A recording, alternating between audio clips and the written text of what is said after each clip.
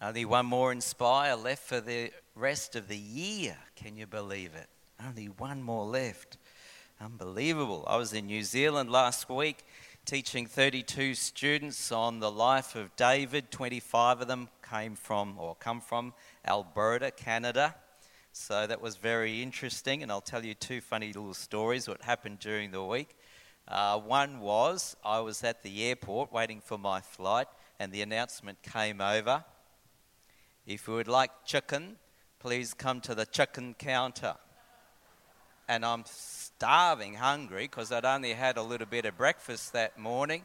And I'm thinking, I'd love a bit of chicken, but why isn't anybody else moving? And then I realised she was saying check-in counter. If you'd like check in, come to the check-in counter. Oh. And then the other funny thing, I thought this was really hilarious. So they get me over there the second week of the term, so I'll be back over there in February, because the students have just come, they've just arrived, and so they asked me to call a bush dance, which I've been doing for many years. So I did that on the Thursday night. So I call the bush dance. Then we have a couple of other little dances after that as well, just to break it up. So we have the chicken dance, and we have the Macarena. And I asked a couple of students, remember the 18 to 24-year-olds? I asked them, I said, what was the favourite dance that you enjoyed most of all this evening? The hokey pokey. I knew you would laugh at that. The hokey, they'd never done it before. They'd never heard it before. And they said, we love the hokey pokey. Stick your right leg in and shake it all about. Isn't that so funny? I'm teaching a new generation.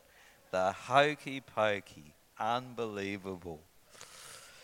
Well, with only two left, thinking about what I should share with you, having done the Beatitudes, I think it just kind of makes sense to just naturally go on a little bit further with these next two messages from Matthew chapter 5. So, reading this morning from Matthew chapter 5, verses 13 to 16. Matthew chapter 5, verses 13 to 16. Jesus speaking, you are the salt of the earth.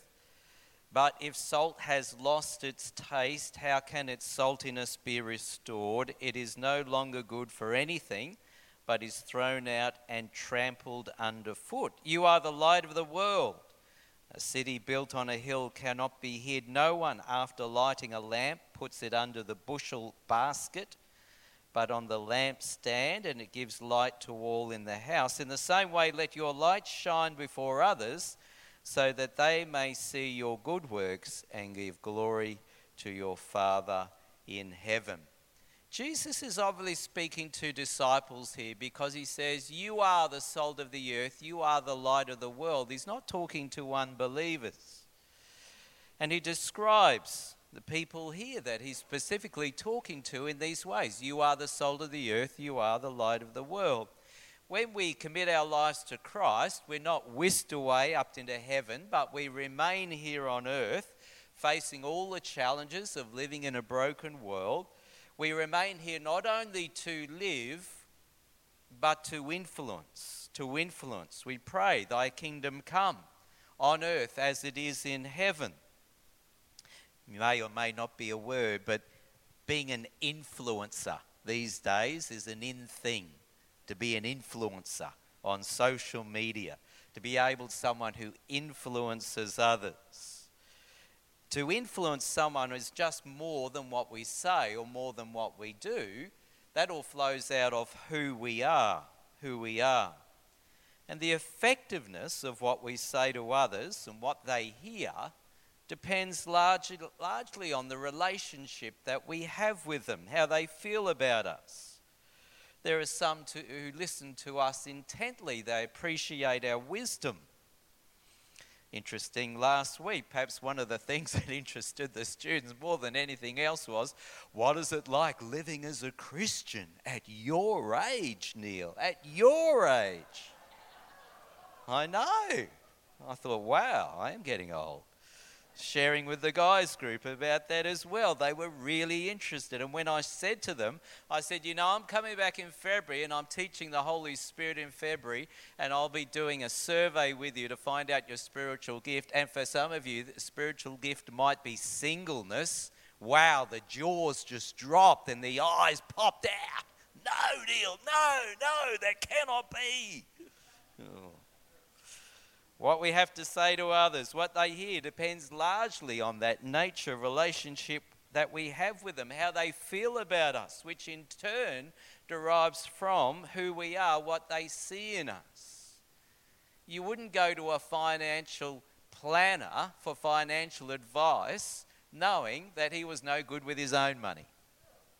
You wouldn't buy a car from a dealership knowing that car dealership has a reputation for selling shonky cars. You wouldn't go to a cafe knowing that cafe has been inspected recently by the health department and vermin's running through the kitchen. You wouldn't do it, would you? Paul wrote to the Philippians these words, chapter 4, verse 9, Philippians. Keep on doing the things you have learned, received, and heard, and seen in me. That's Paul, not me, by the way. That's Paul writing it. Don't do that to me. That's Paul. Paul is saying, look at my life. Look at me. And I'll just go over those words again, right? The things you've learned, received, you've heard, you've seen in me. Keep doing those things. The Christian life is likened to salt and light by Jesus because both of them are influences, both of them. So a believer in Christ is to be an influencer in the world. But it doesn't just happen. Salt may lose its saltiness, and the best thing for it then, says Jesus, is for it to be thrown away and trampled on.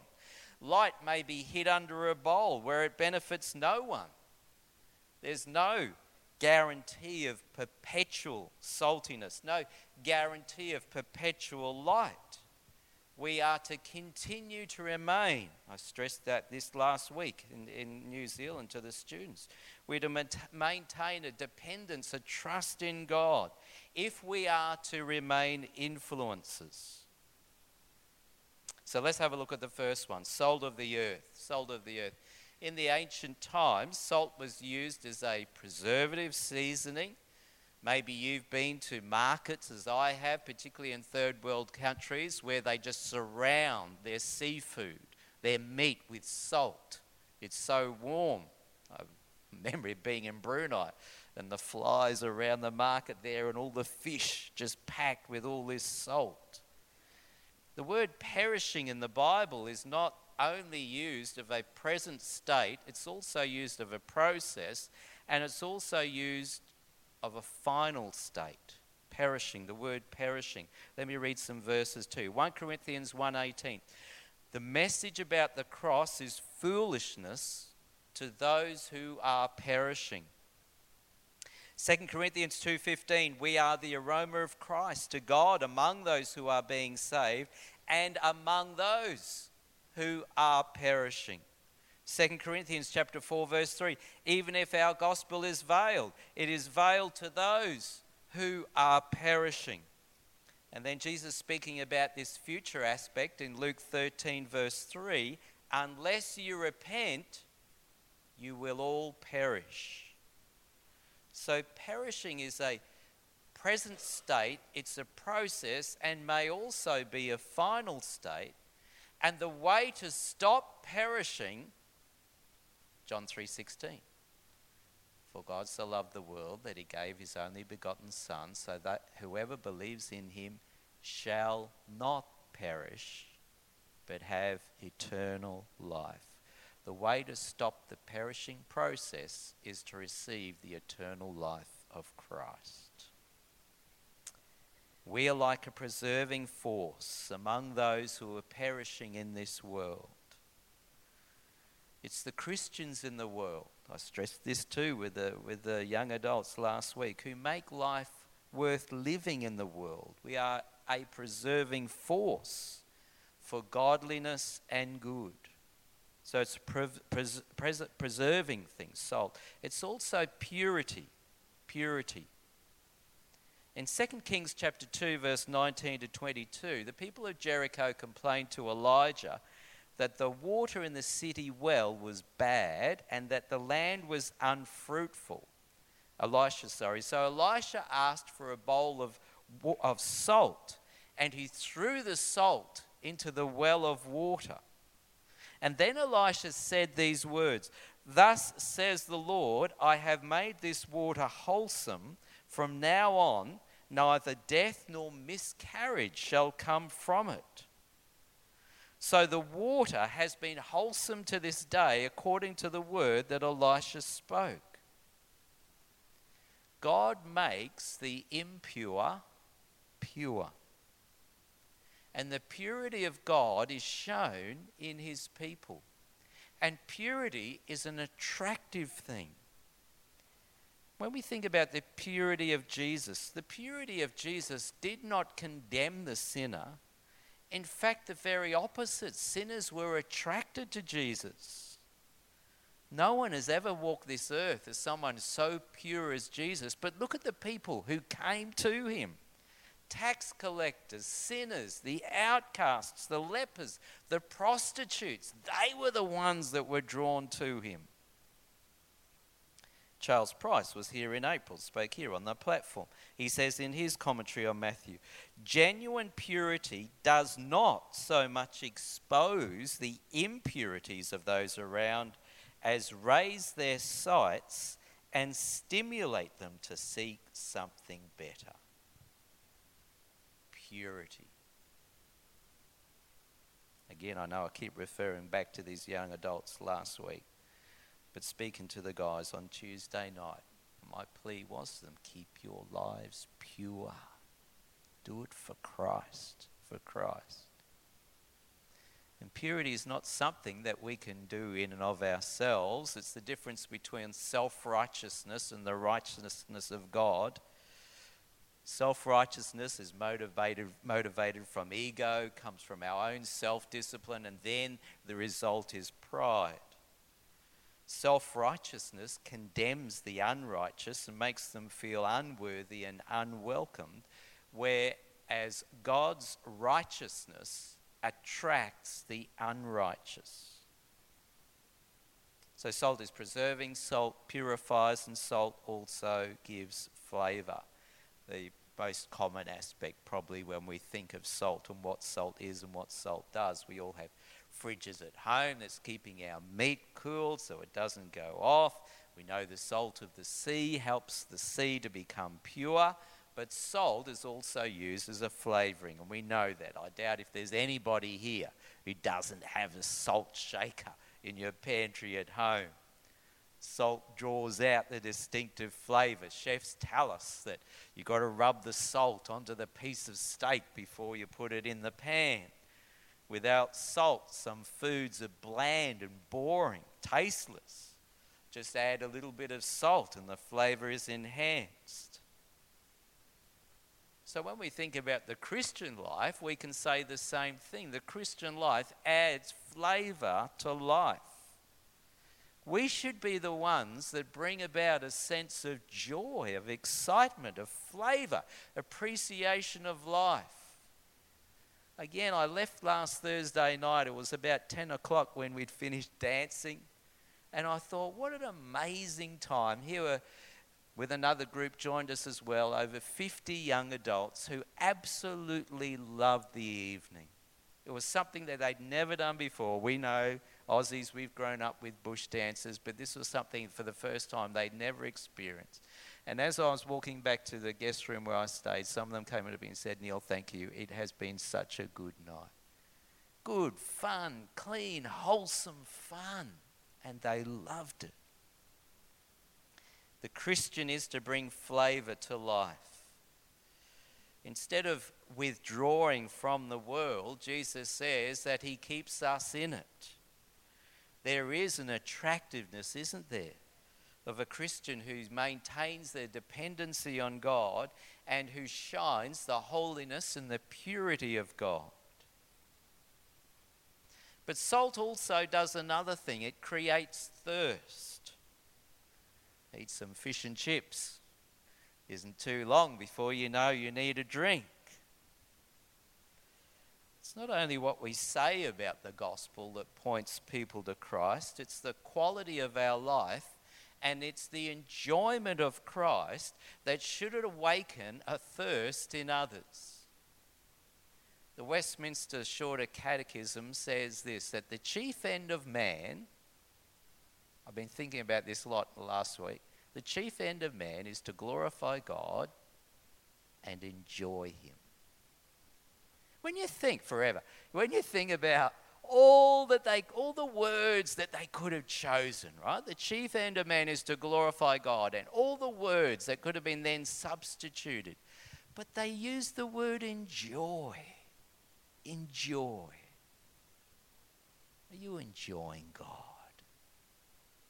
Just enjoying him for who he is. As we associate in the world, we should awaken in others a spiritual thirst and draw unbelievers to us. Box says in his commentary, disciples are useful as servants to impact the world and to influence it for good. But there's a warning that Jesus also gives here. For the essential quality of salt is the difference that it brings to the environment in which it is placed.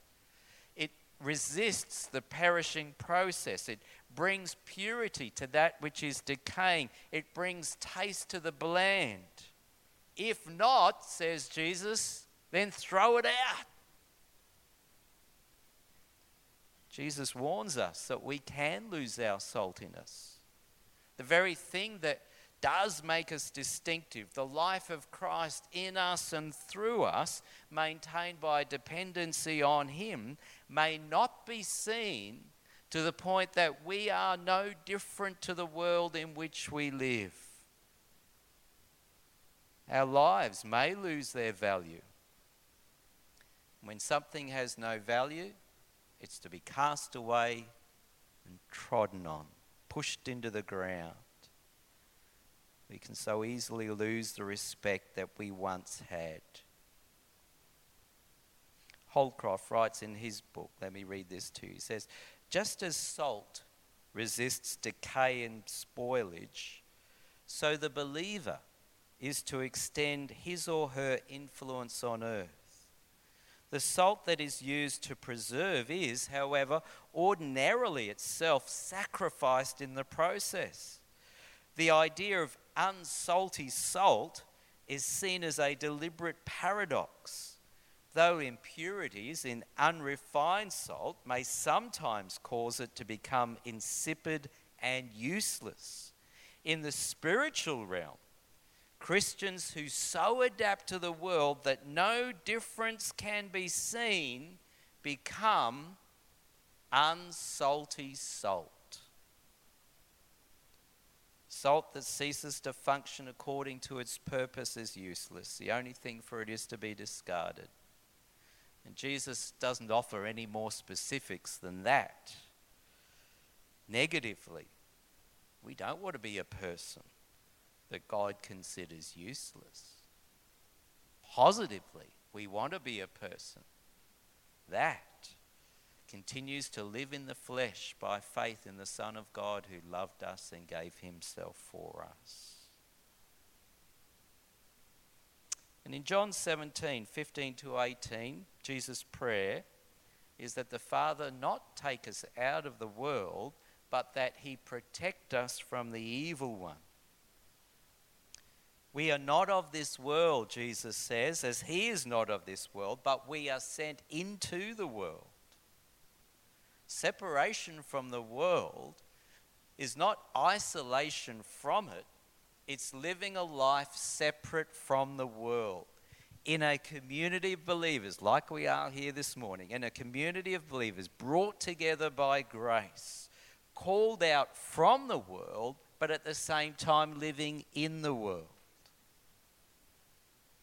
What is worldliness? John describes it in 1 John 2:15 and 16. Do not love the world nor the things in the world, for all that is in the world, desire of the flesh, desire of the eyes, pride in riches, comes not from the Father, but of the world.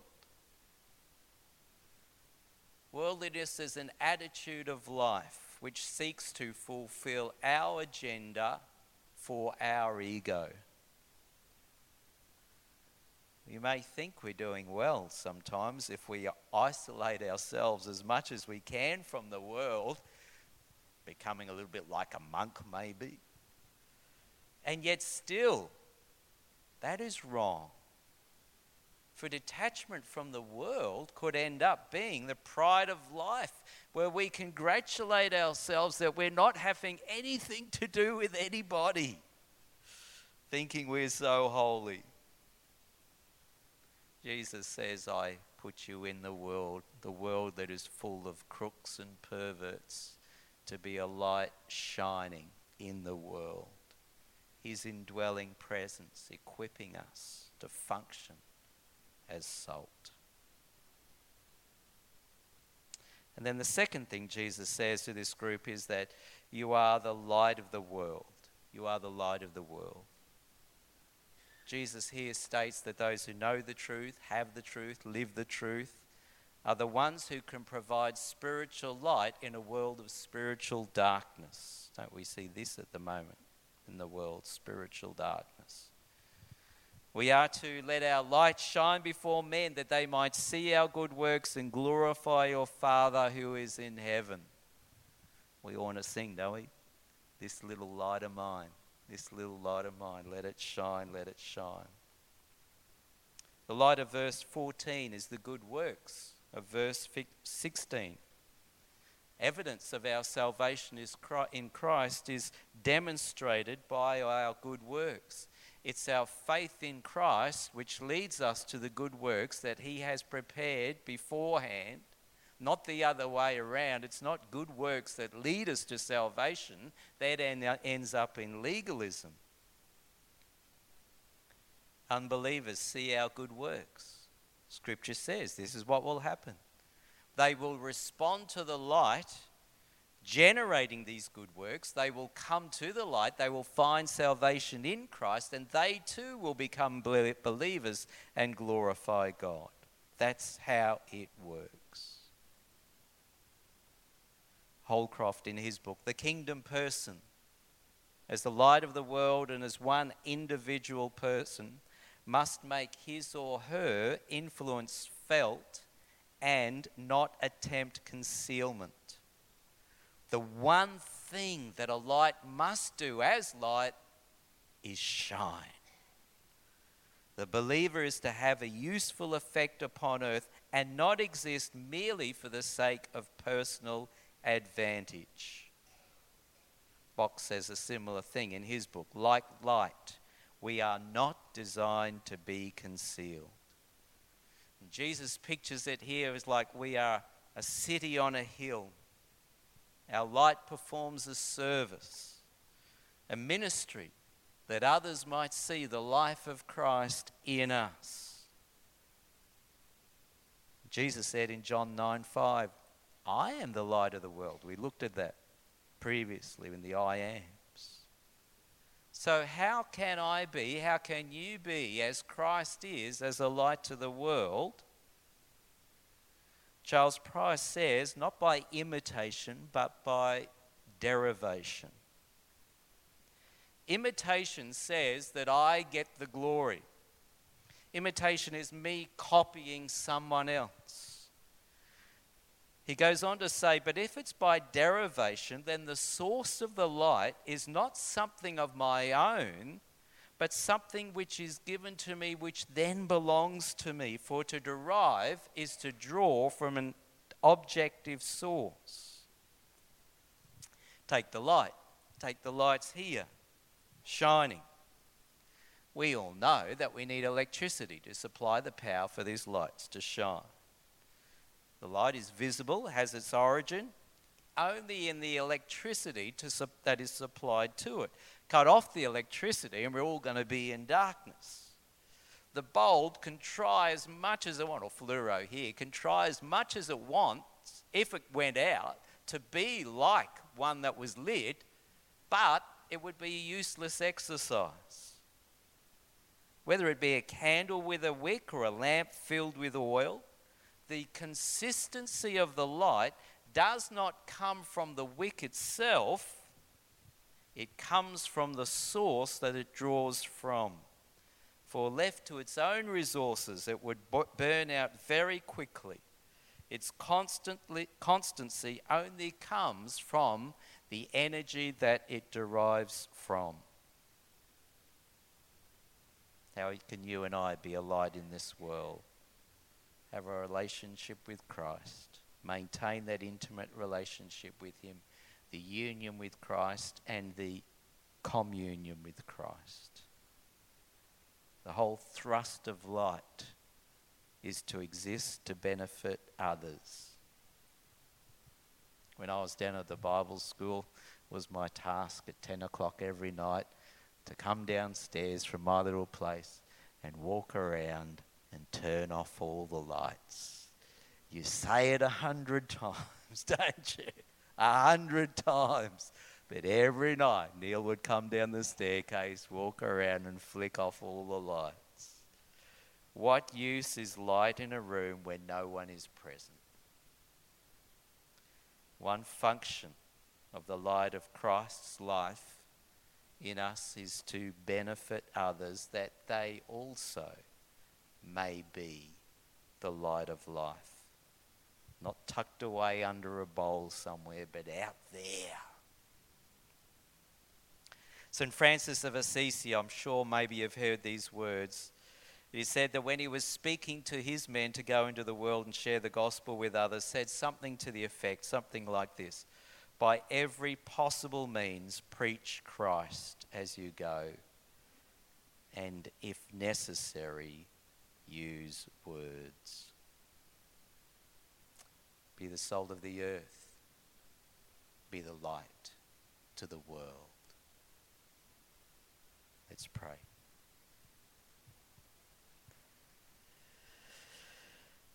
Father, I think of the hundreds of people that are going to come across our paths, Lord, as a group, as a community, as a church, as we meet here this morning. The hundreds, Lord, when we think of all the different people they're going to have interaction with over the next week or two.